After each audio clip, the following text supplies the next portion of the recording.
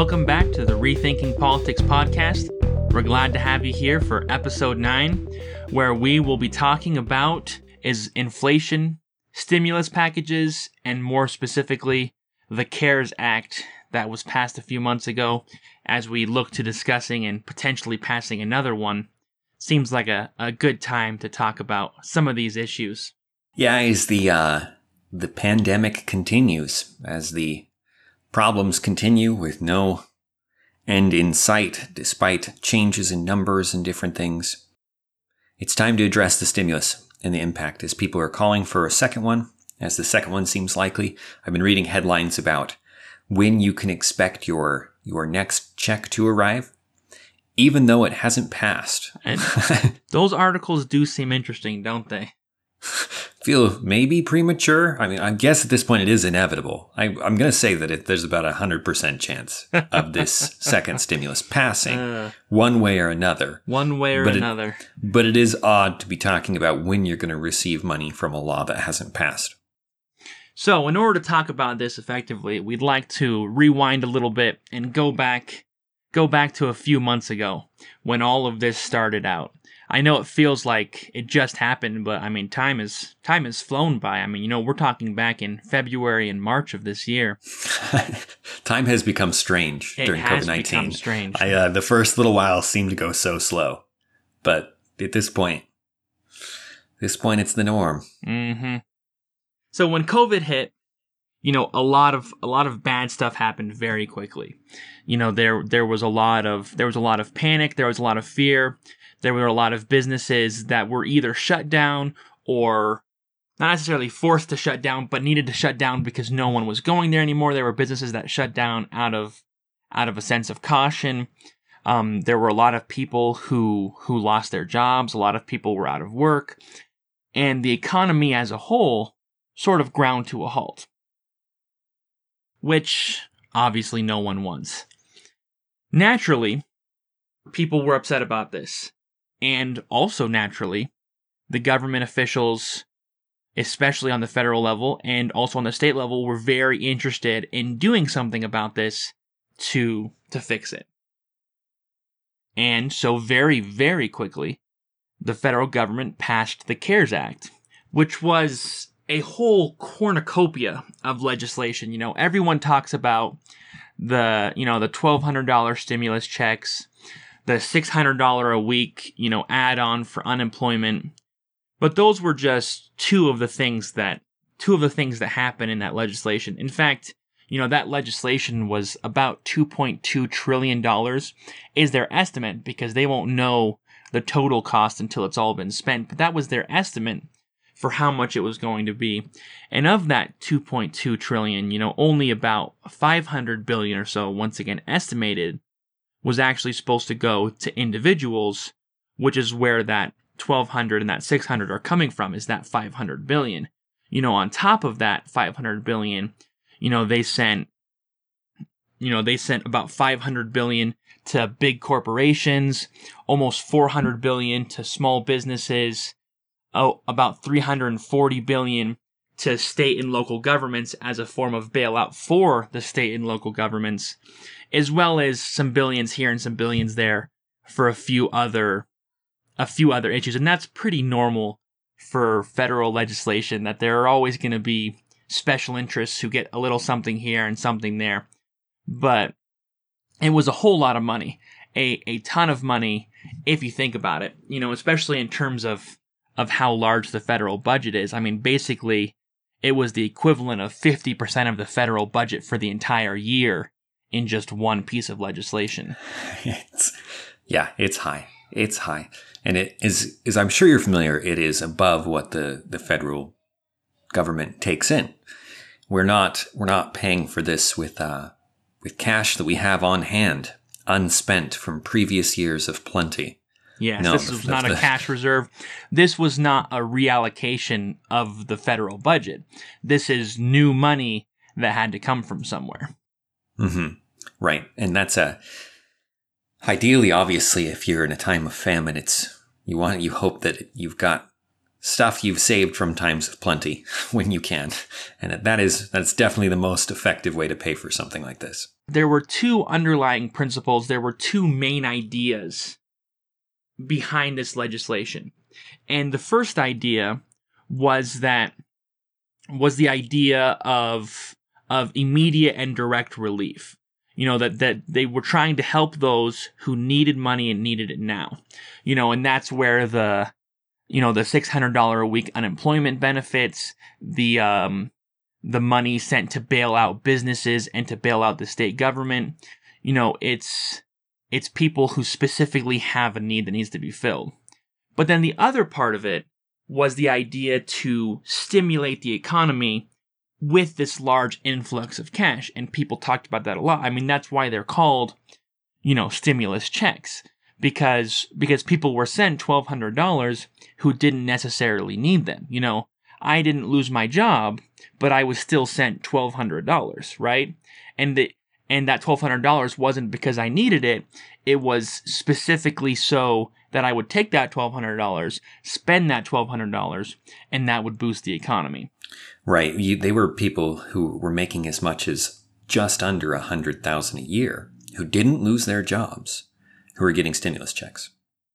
Yeah, and obviously someone making $100,000 a year who didn't lose their job is okay. They are not the ones who are right. in need of welfare. No one's arguing that. The argument was that it was to boost the economy. So so those are two very different ideas. The one idea of welfare for those who need it, relief, bailout, whatever you want to call it, and then stimulate the economy. And so in this discussion, we really want to focus on what it means to stimulate the economy. Because I think everyone understands what it means to bail out those who are in need. I mean, it's a very simple concept of, hey, this person lost their job, and so we're going to get them money so they can... Yeah, what people argue about in that aspect is what's effective and what's not. Yes. They talk about what are the best ways to do it, what are the moral ways to do it, and those kind of things. Those are the questions that are related to welfare. And they are good questions. And they are good questions. And we will talk about it at some point. But today we'd really like to focus on what it means to stimulate the economy. That is a very abstract idea. And so the question, of course, becomes, what is it? Because if we're going to spend, $2 trillion and a large chunk of that is going to be to stimulate the economy, then it should be understood and it should be a good idea. So let's break it down. Let's tear it apart. The first thing we want to distinguish in this conversation to help us think a little bit more clearly about it is the idea of inflation and the idea of stimulus. Now, inflation is more or less a constant in the economy at this point. And by more or less, I mean more. It is a constant in the economy. That phrase is often used in meaningless ways, and that was a good example of it. There's always inflation in the economy at this point. We always talk about inflation, and we think it means one thing, but that's not always the case. So what inflation actually means is where we actually increase the amount of money in circulation. And we do that through a few different ways. And the ways that we do it are complicated and require an entire podcast episode in and of itself, but we'll try and briefly explain a little bit of how that works. The Federal Reserve is able to increase or decrease the pool of money in the United States. And that also gets into ideas like fractional reserve banking, which once again we don't have time to talk about. But the important thing, and because no one actually contests that the Federal Reserve does this, the important thing is that through these processes, the Federal Reserve can increase the pool of money in circulation in the United States. And that's what they do. And they've been doing it, as Dan said, for a long time now. Right. If you see a general increase in prices, you may or may not be seeing inflation. And this is where the modern definition of inflation, if you go look it up in the dictionary, you're going to find it talking about general costs. It's going to say something like the price of consumer goods goes up. That's inflation. That's not the definition that used to be applied to the word inflation. The word inflation used to be a very technical term limited to expanding the amount of currency. And by expanding the amount of currency, you cause a corresponding but not proportional, not always proportional increase in prices. And that's an important distinction. It's a critical distinction because there are a number of things that can cause an increase in prices. You can have an increase in prices from a shortage in that good, right? If suddenly there's a shortage in oil because we can't buy some from what other people are doing, that increases the cost of a significant amount of items in the marketplace because anything that has to be transported goes up. And that's most of the goods, most of the hard goods, right? And that can make a big difference across time. And across small periods of time, it doesn't matter so much. But if you have a big increase that's going to be there for a long time, you're going to see increases in price. And to call that inflation would be a mistake because inflation has a very specific cause. What you would say is that's a shortage of some kind, right? We're not able to get enough oil. What's left is going to be sold at a higher price. That's a fundamentally different process than what we're talking about with this kind of inflation. And it's only going to affect some goods and not all the goods. And that becomes incredibly important when you have a real discussion about inflation because they don't always follow one another. You can have an expansion in the pool of currency. You can have an expansion in the currency without a rise in prices. And you can have a rise in prices without there being inflation. These two ideas, although often are connected, are not always. And so it's important when we talk about inflation that we make sure we're talking about inflation. And you'll see a lot of modern economists will just say a rise in prices, which, at first glance seems accurate, but when you break it down, it becomes problematic. And the problem with that is it leads to misdiagnosis often. Right. And so when we talk about inflation here, what we are talking about is we are talking about an expansion in the money or the currency, as Dan said, and what the effects that has on the economy, but not necessarily a rise in prices, even though often they do go hand in hand. Yeah. And significant amounts of inflation of expanding the currency is likely to do so. Yeah. Mm-hmm. And so right along with inflation, so inflation is one tool that the government uses to boost the economy. Especially, a lot of modern economists will talk about the fact that when the economy is in a slump or depression, what you're supposed to do is increase inflation, and that's going to boost the economy. The other thing you do is you can do a stimulus package where you give money directly to the people so that they will spend it, and when spending increases, the economy is boosted, right? The idea behind both of these, because both inflation and stimulus, are designed to spur spending, to spur consumption, and that this will boost the economy. And the way inflation does that is a little less direct than stimulus. Stimulus, you can see how the people have the money and are therefore more encouraged to spend it because it's an increase in the money they have. Inflation does the same thing, but in a different way because it changes incentives. When you have inflation, the prices of things go up and it encourages people to buy something now versus to save and get it later. So it discourages saving and encourages immediate consumption. So in the end, they both encourage the same thing. And the reason the economists want to encourage consumption is that they want to treat the economy like it's a big machine.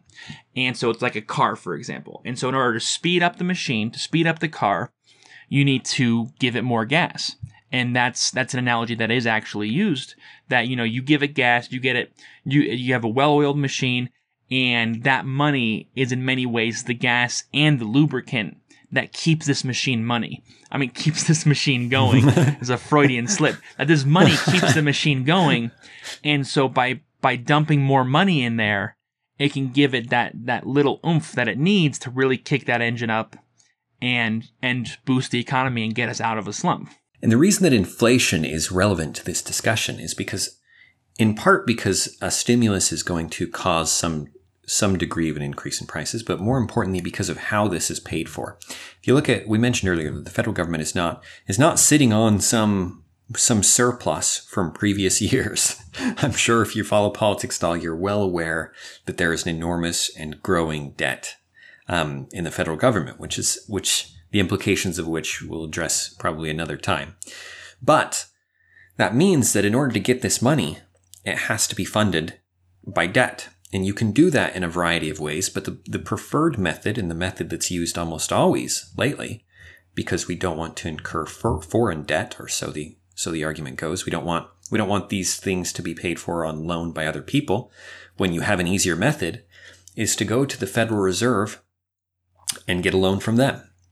And the Federal Reserve, as a private bank, you might think is sitting on the money. It's not. The Federal Reserve is the entity that prints the money. And the Federal Reserve then prints the money, which is then written down as a loan. So to do this stimulus, we've incurred several $1 trillion worth of inflation. Not inflation, but these trillions of dollars are actually being printed, which is increasing the currency, right? Yeah, which is so inflation. we're increasing the supply of money, of currency in the United States by at least a couple of $1 trillion with this package. And when we say print, we don't, almost always, it's not physically printing the money, as this is a digital world, but the effects are the same. We're increasing the pool of money through the Federal Reserve through a loan to the United States.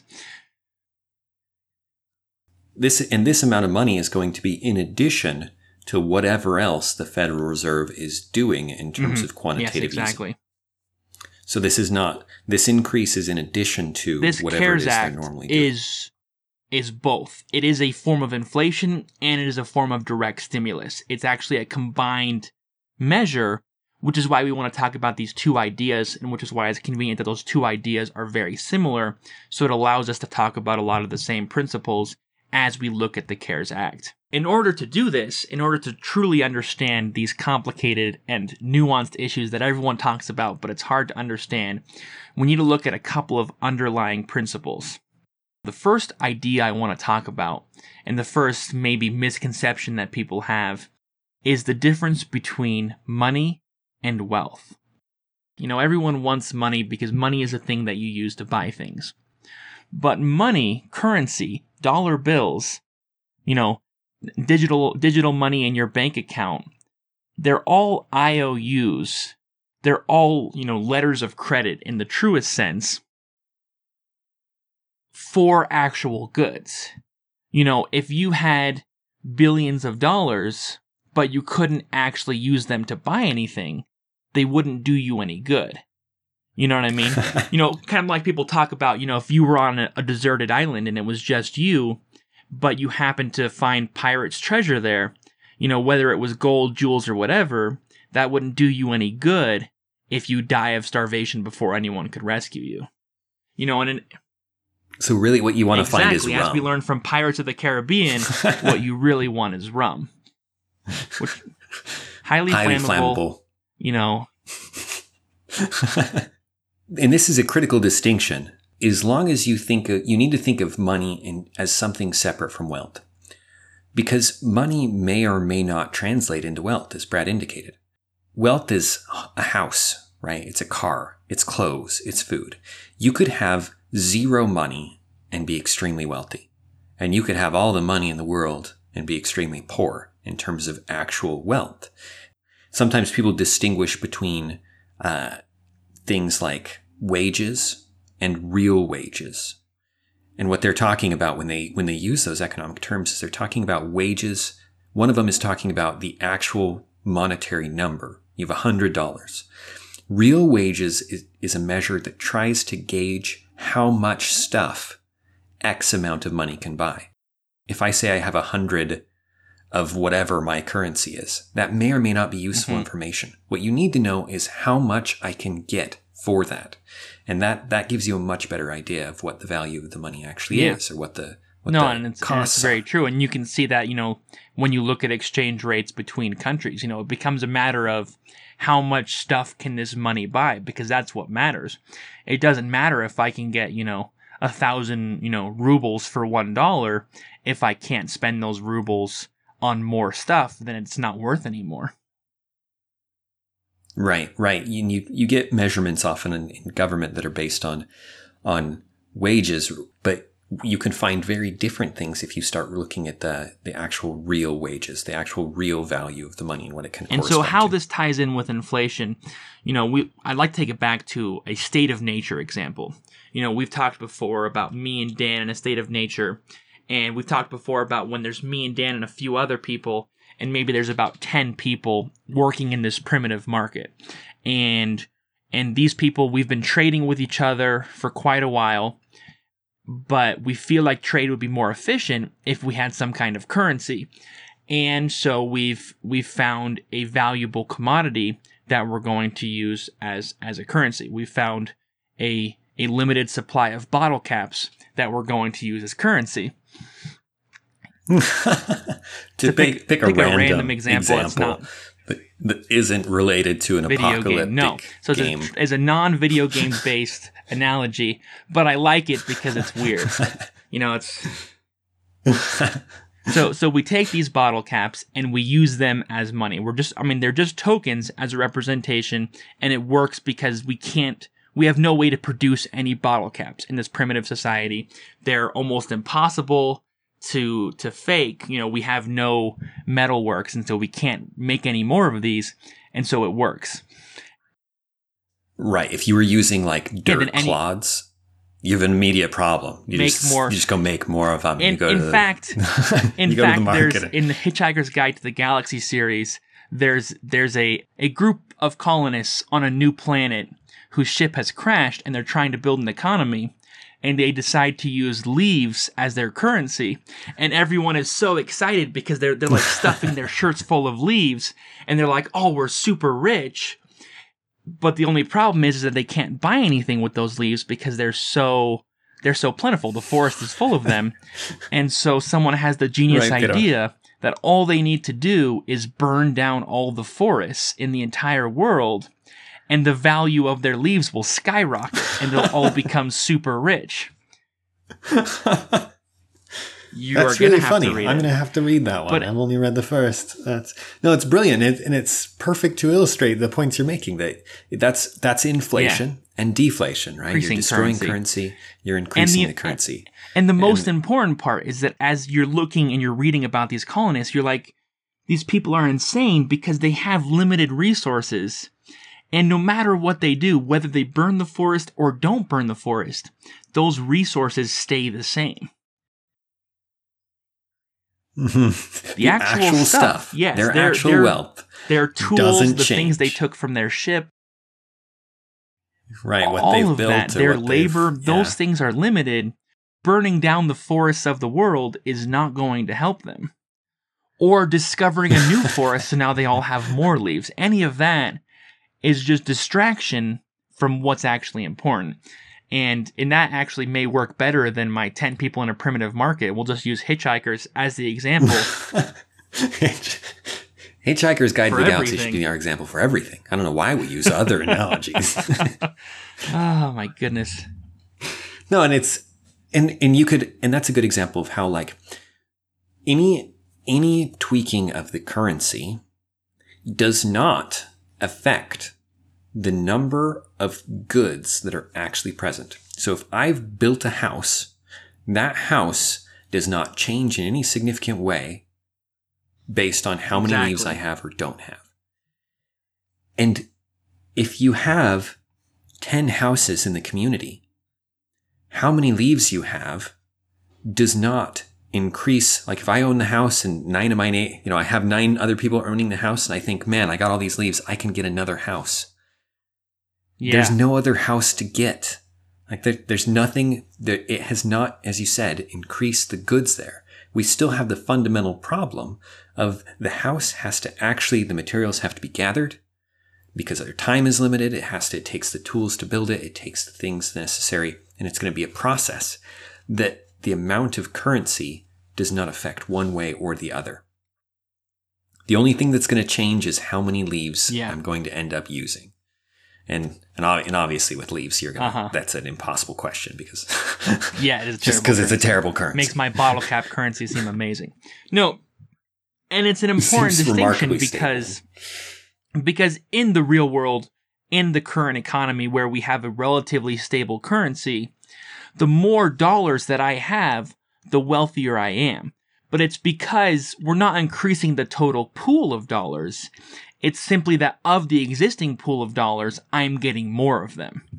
And that's when it becomes useful to have more dollars. But when you increase the pool, it doesn't actually change the overall wealth. You can have more dollars and have a smaller portion of the wealth. You can have less, and again with deflation, deflation.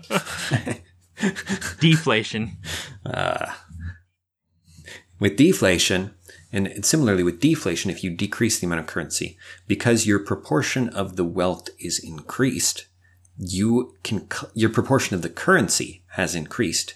You can claim a larger proportion of the wealth. Which is not to say that inflation and deflation change nothing. They do change things. But what they don't change is the amount of wealth.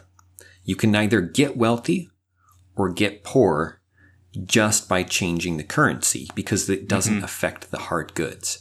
But it can drastically affect who's going to claim. For example, with that burning down the forests, if they burn down all the forests and continue to use leaves as a currency, then the people who, instead of working, spent all their time gathering up leaves and hoarding them, those people are going to come out on top, while those who spent their time, working. And so there can actually be a redistribution of leaves, but the overall value of the entire community, the wealth that the community has, is not going to change, which is an important distinction. Right. It's not going to make more stuff, but it might change who gets what portion of stuff. And that's and everyone's heard of examples of hyperinflation. I mean, if you haven't, let me introduce you to it. You can inflate so much that there's a complete collapse in what it's able to buy, which is what would happen if you used it would leaves. be hyperinflation. You would end up with what's called hyperinflation, and hyperinflation means a lot more than the word sounds like. It does not mean you've got a lot of inflation. It means hyperinflation is a term usually reserved for the state when you have so much inflation that money loses all value. And there's examples of this in history where, or basically all value, close to it. It becomes almost valueless to the point where people will begin to use the paper for other purposes than buying things, because it's more valuable as paper than it is as money, where you can have people spending millions in a currency to buy a loaf of bread. Well, no, and it actually gets worse than that.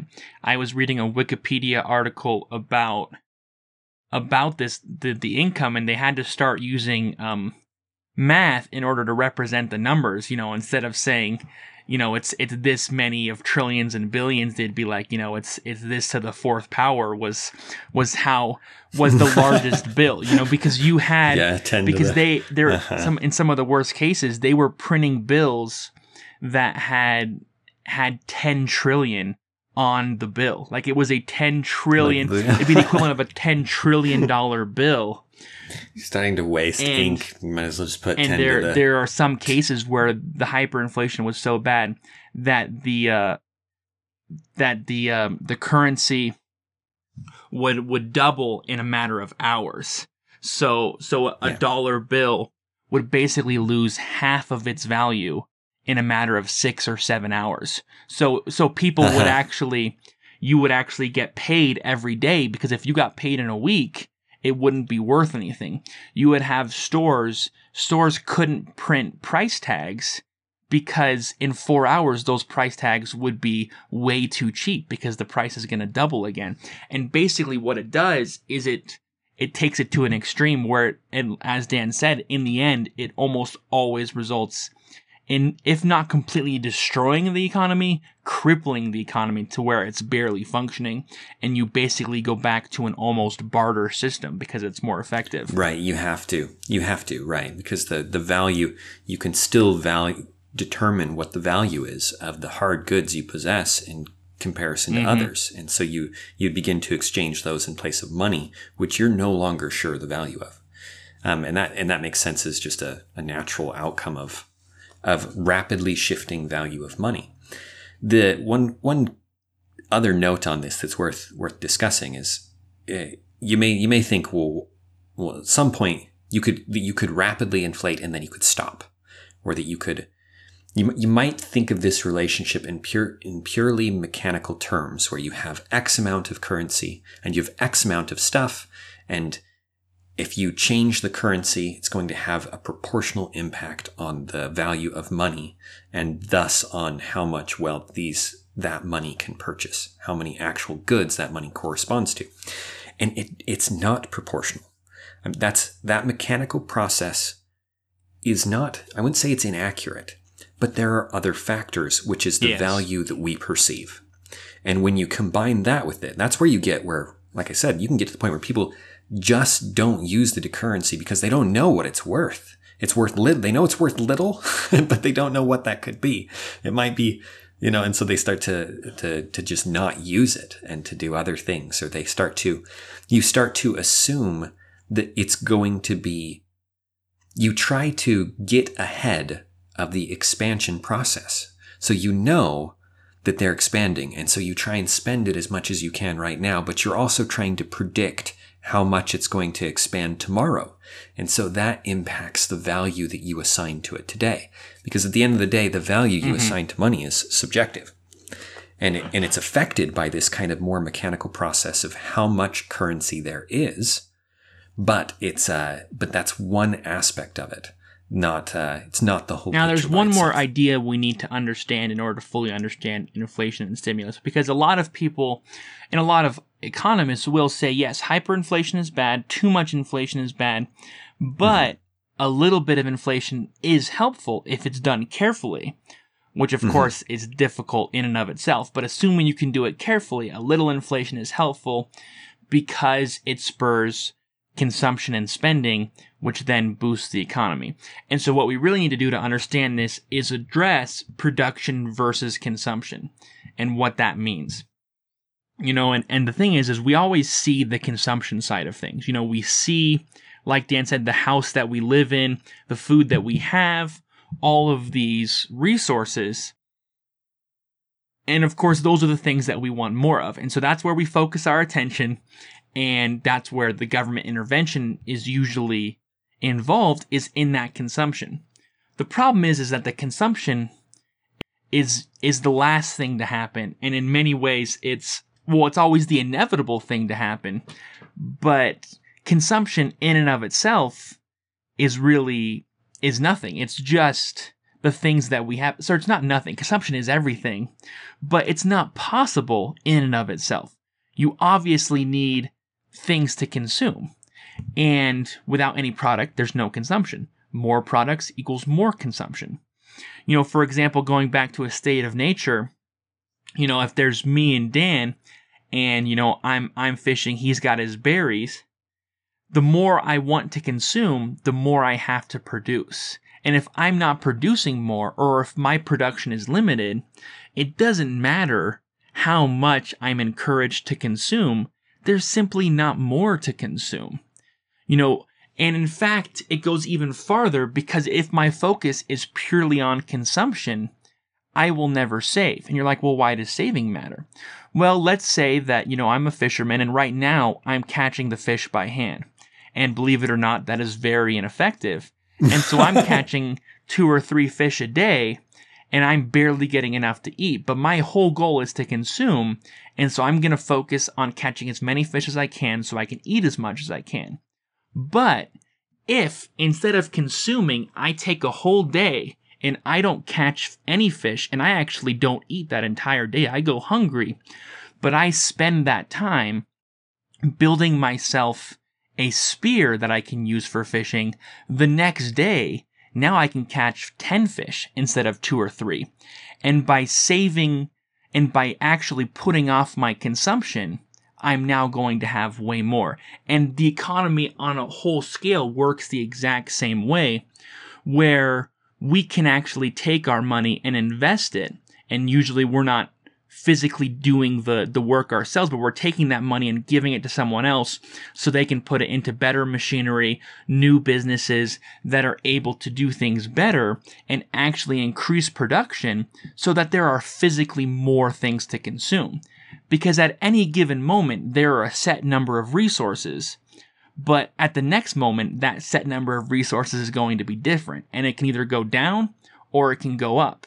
And if your focus is purely on consumption, that number of resources is going to go down over time, and eventually you'll have nothing left if your whole focus is on consumption. But you have to invest and you have to save. Right, you get down to the basic level where you're literally doing what Brad was saying, where you are the basic level where you're just doing what's necessary to consume that day. Yeah, where you're fishing by hand when perhaps your best bet would be to go a different route and find some way of saving an investment that's going to lead to more efficiency. And that's why it's so dangerous to focus on the consumption instead of focusing on how are we physically producing stuff, the actual production economy. And by increasing investment in those things that are beneficial, it's actually going to produce more so that we can consume more.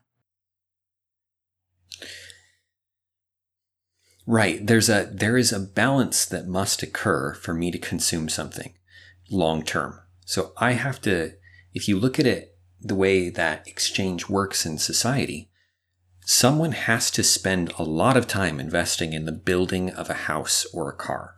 Those goods do not make themselves in a day. The reward for certain industries and certain businesses comes many, many, many years later. The investment price is extremely high up front, and the rewards are many years in the future. I'm always surprised when I see how long it takes for businesses to get out of the debt that they incurred to create the business. Before they're actually making a profit that isn't just going off to paying off the initial investment.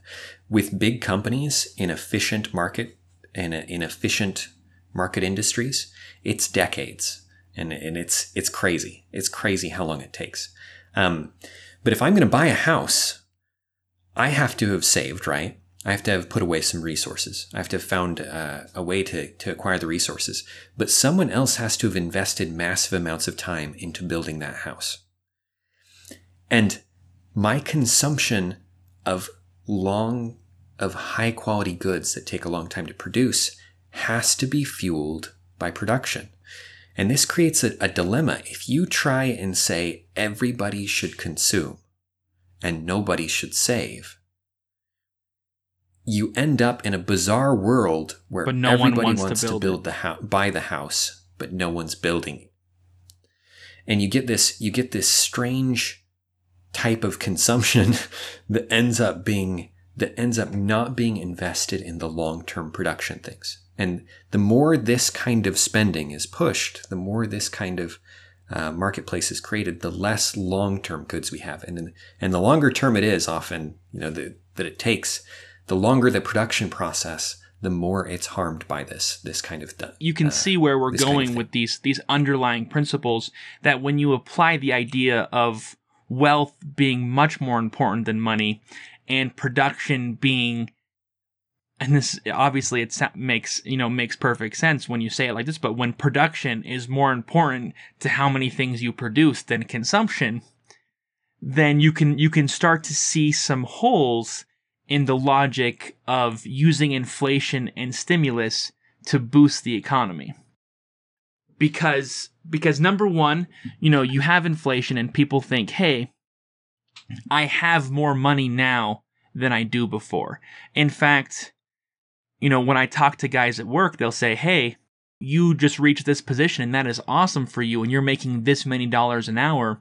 When I got into that position 12 years ago, I was only making this much. You may be making $18 an hour now. When I got into that position 15 years ago, I was making $13 an hour. You guys are making way more than I ever was. But when you actually factor in inflation, often we were making the same amount. You know what I mean?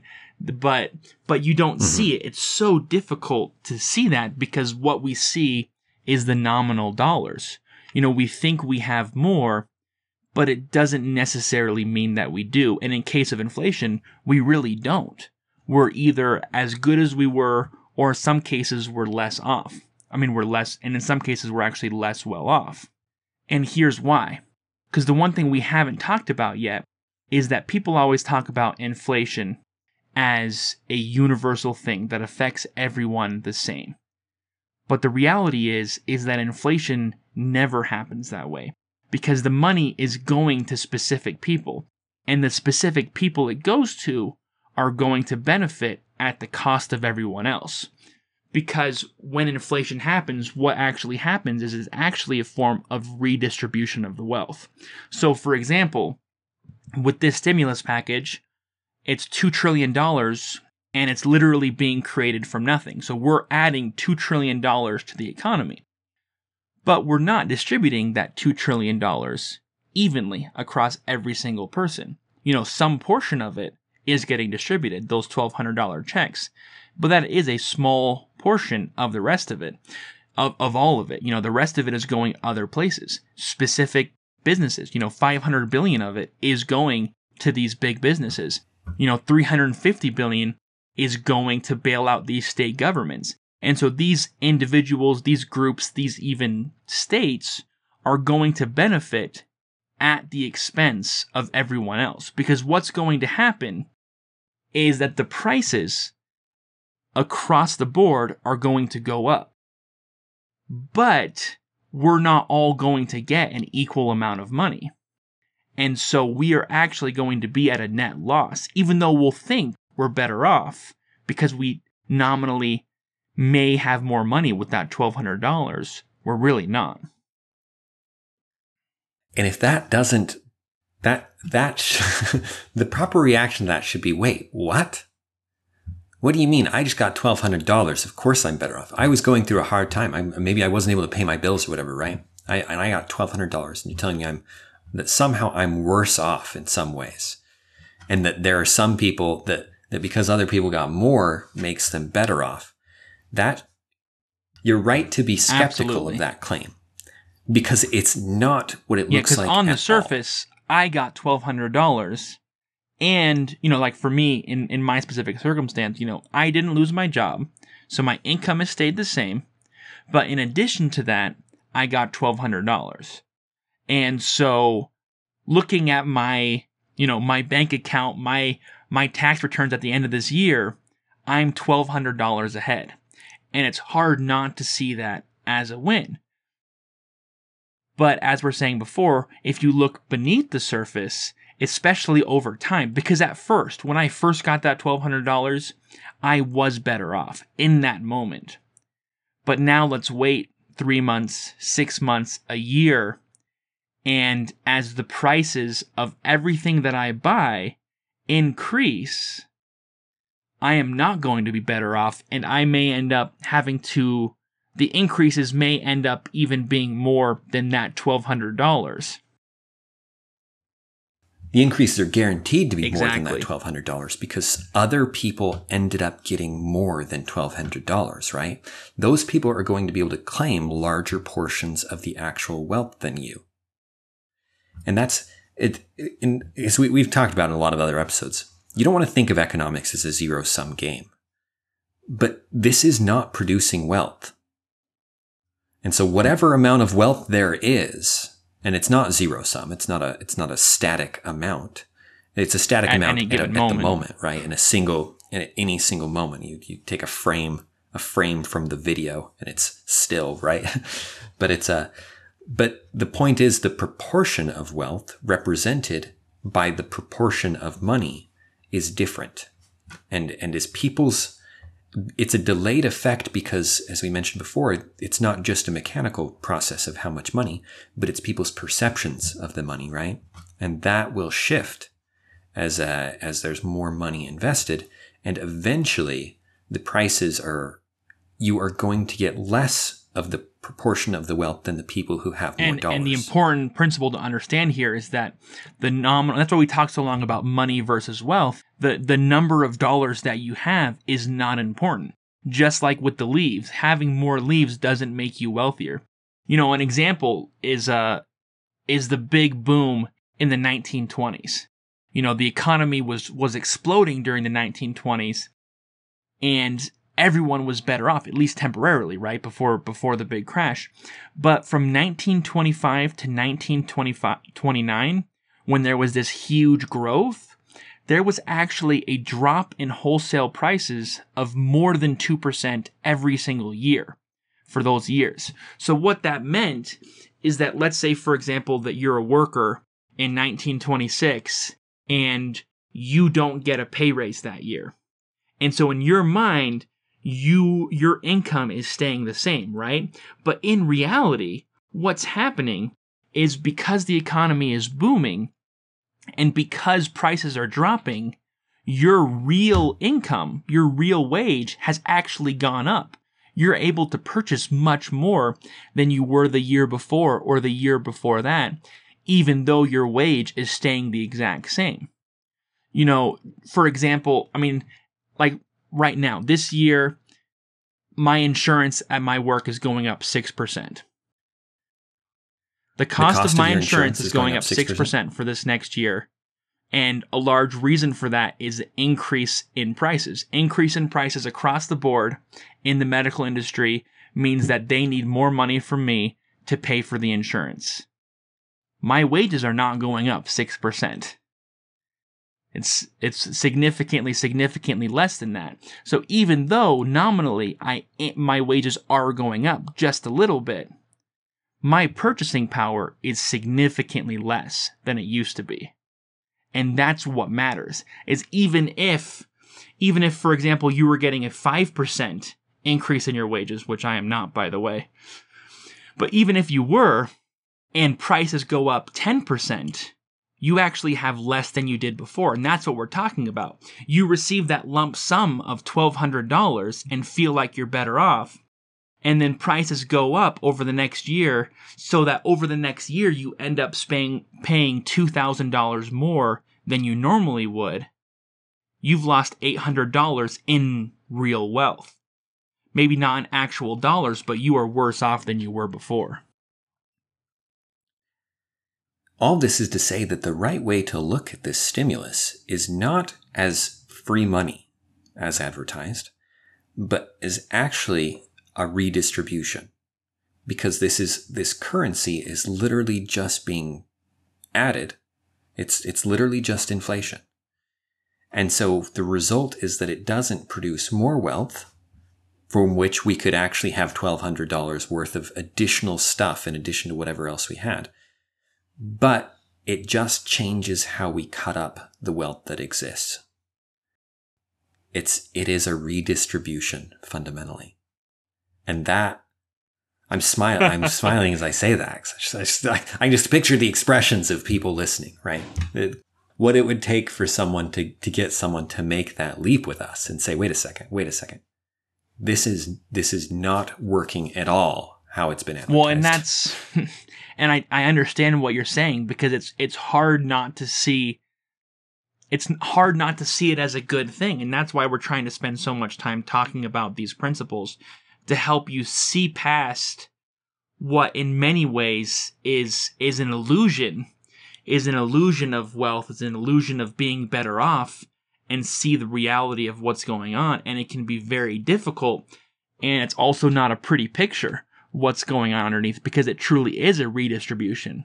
And a lot of people might be thinking, oh, well, that's fine, because they're redistributing it to me, through the $1,200 or the $600, add on to the unemployment.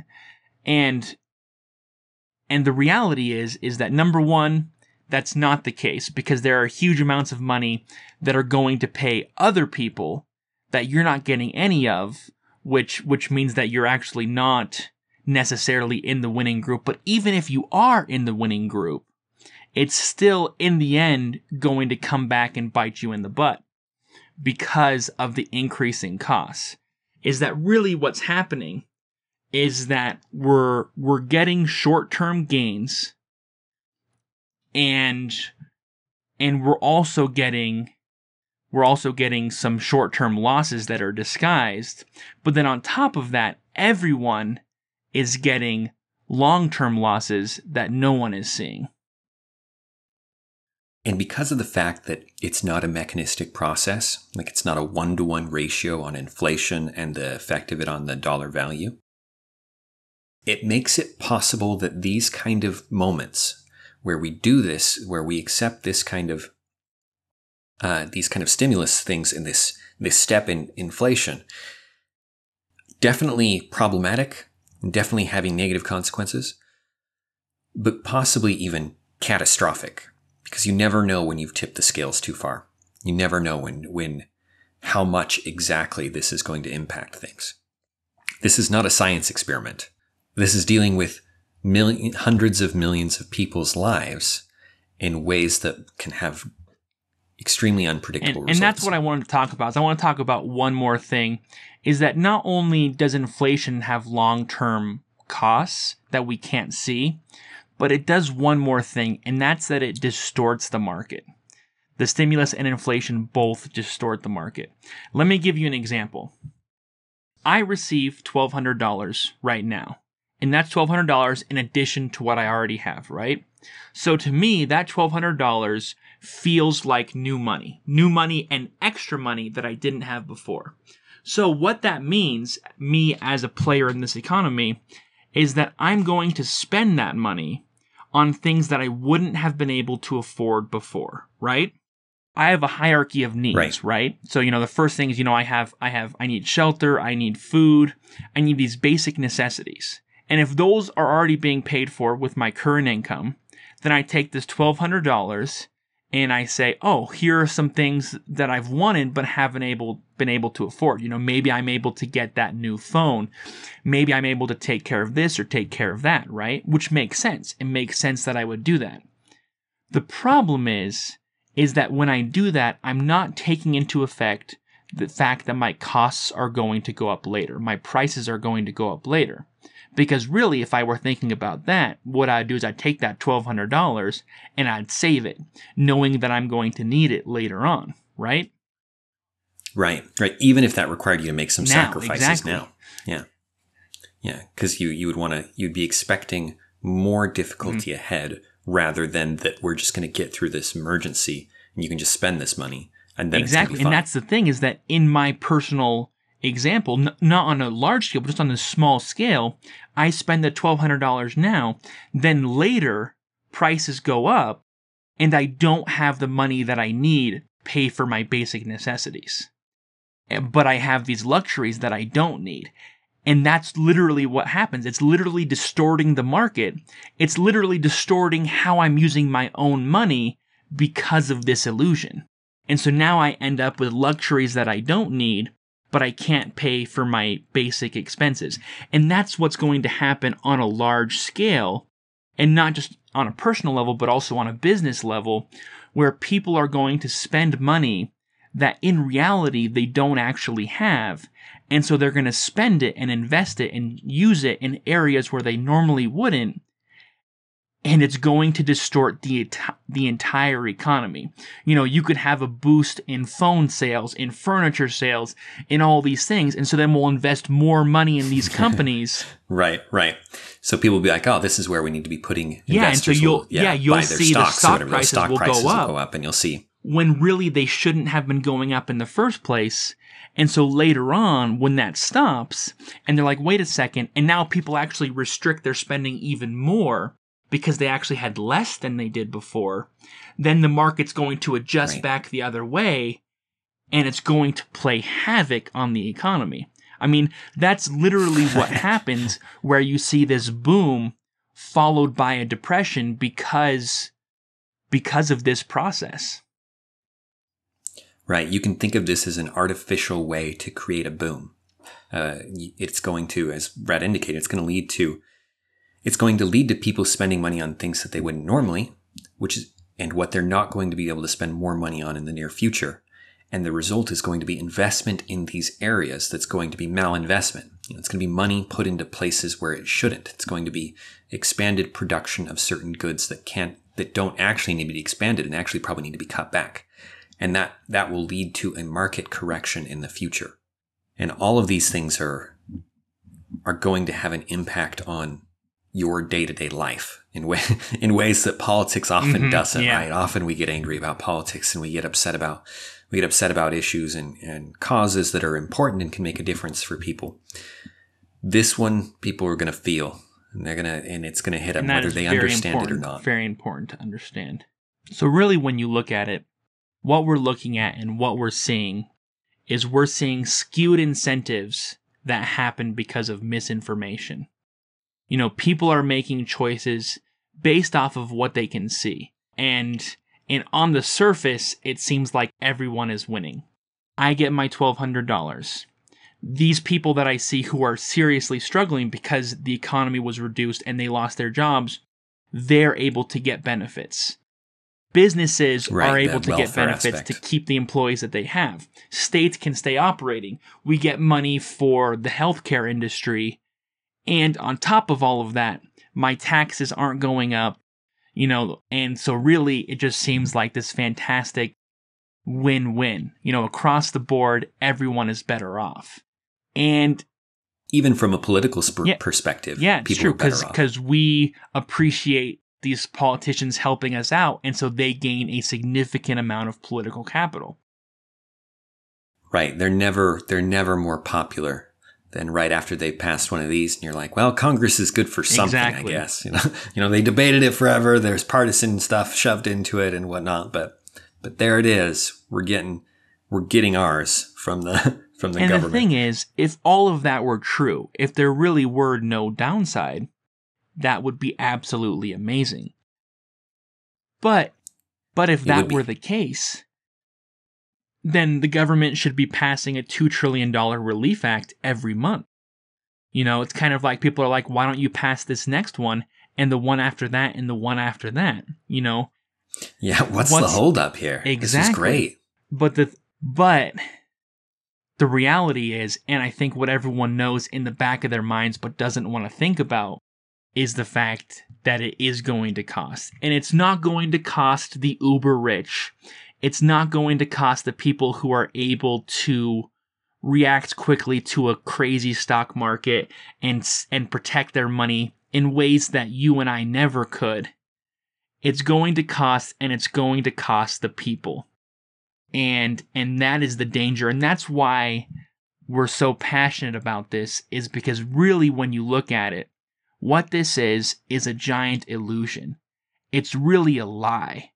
A lie that we are being fed and that we are eating up hook, line, and sinker, that we can get something for nothing and that we're all going to be better off. But in reality, what's happening is a massive redistribution of wealth, and that wealth, in most cases, is not going, you know, from the rich to the poor. You know, it's not going from... No, it's not. It's not in this case. It's not Jeff Bezos who's going to pick up the bill for this. It's going to be us. And more importantly, it's going to be those in the tightest of situations. You know, for example, those elderly people who are relying entirely on their Social Security checks, when prices go up and their Social Security checks remain the exact same, how are they going to handle it? You know, what are they going to be able to do to provide for themselves? Because they are stuck, and every time we inflate the market, those people are always the first to lose. And they're not the only groups, but they are definitely a significant group who's getting impacted. And there are a lot of groups like that. This is at the end of the day an illusion. And it's an illusion in some ways, in that I think that most people honestly believe it. You know, they see the small portion that affects them, and they see that it's good. And it's good in nominal terms. Their money has increased. And they're grateful for that. And the politicians, even for the politicians, I think it's an illusion. For most of them, at least most of them, maybe even all of them, actually believe that this is doing all good, and that whatever negative impact there is, if any, is minimal. And that illusion is not true. And as soon as you start looking big picture, the way you just described it, like, wait a second, this is good for everybody. And for all of the reasons it's good now, it would be good anytime. It would be good anytime. Why don't we do this every day? And congressmen have to have some sense that you can't do this every day. They have to have some, even if it's just the sense of like, no, this is extreme action or something. But once you realize that it looks that good, you know that you're not getting the full story.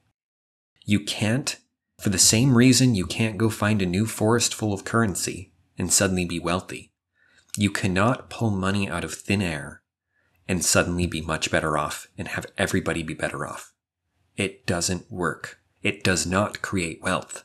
And to think otherwise is to not be looking big enough to see how big this story really is and to see what the implications of the big picture are on the check that you're getting. And it's all behind the scenes, Inflation. All the costs are hidden, all the benefits are visible. We're looking at this and we see these short-term gains for some. We don't see, though, the hidden short-term losses for some, and we definitely don't see the long-term losses for all. The benefits are in so many ways a lie, and then the fact that there are no costs, the idea that there are no costs, is the biggest lie of them all. Taking it back to our analogy before, in so many ways, we are being handed these leaves and told that we are rich. And we are like those people who are like, hey, I've got all these leaves. Look at how much better off I am before. And that's what's scary. And the fact that we're so eager for a second one of these relief acts shows, as Dan was saying, that people are getting the idea of how fantastic this is, so why don't we keep doing it? And every time we do it, as Dan said, we get that much closer to completely wrecking the entire economy. And that's exactly what we don't want. And sometimes we have to bite the bullet and accept that things are going to be hard for a little bit, but by artificially inflating the market, we're not going to make things better, Right. And we have to see past this lie and see that we are literally being handed straw and told that it's gold. Yeah, and it's so hard to diagnose. There's a famous economist named Keynes. You're probably familiar with him. It's hard to quote Keynes without wanting to discuss it, but he was. Whatever I think of his opinions in general, he was absolutely right on this point. He was discussing how Lenin, quote, Lenin is said to have declared that the best way to destroy the capitalist system was to debauch the currency. Lenin was certainly right. The process engages all the hidden forces of economic law on the side of destruction, and does it in a manner which not one man in a million is able to diagnose. And the fact that that's the end of the quote, I apologize, and close it. The fact that not one man in a million is able to diagnose it is probably accurate. And it's unfortunately accurate because it's what's happening here.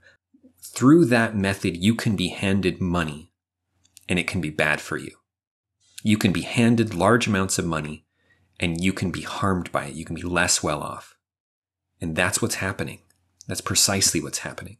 And once you begin to see that it's about what your money can actually buy, not how much money you have.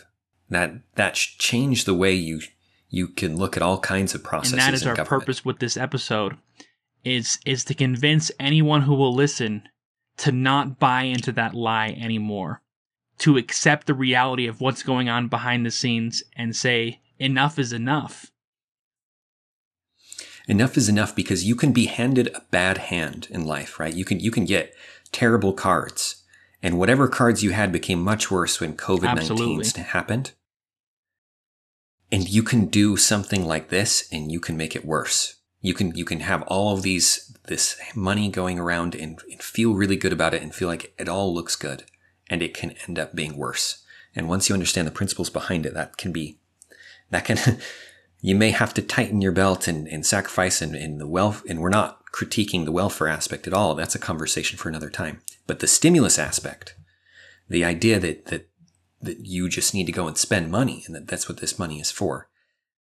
No, it'll always cost more than it benefits us. And that is the lie.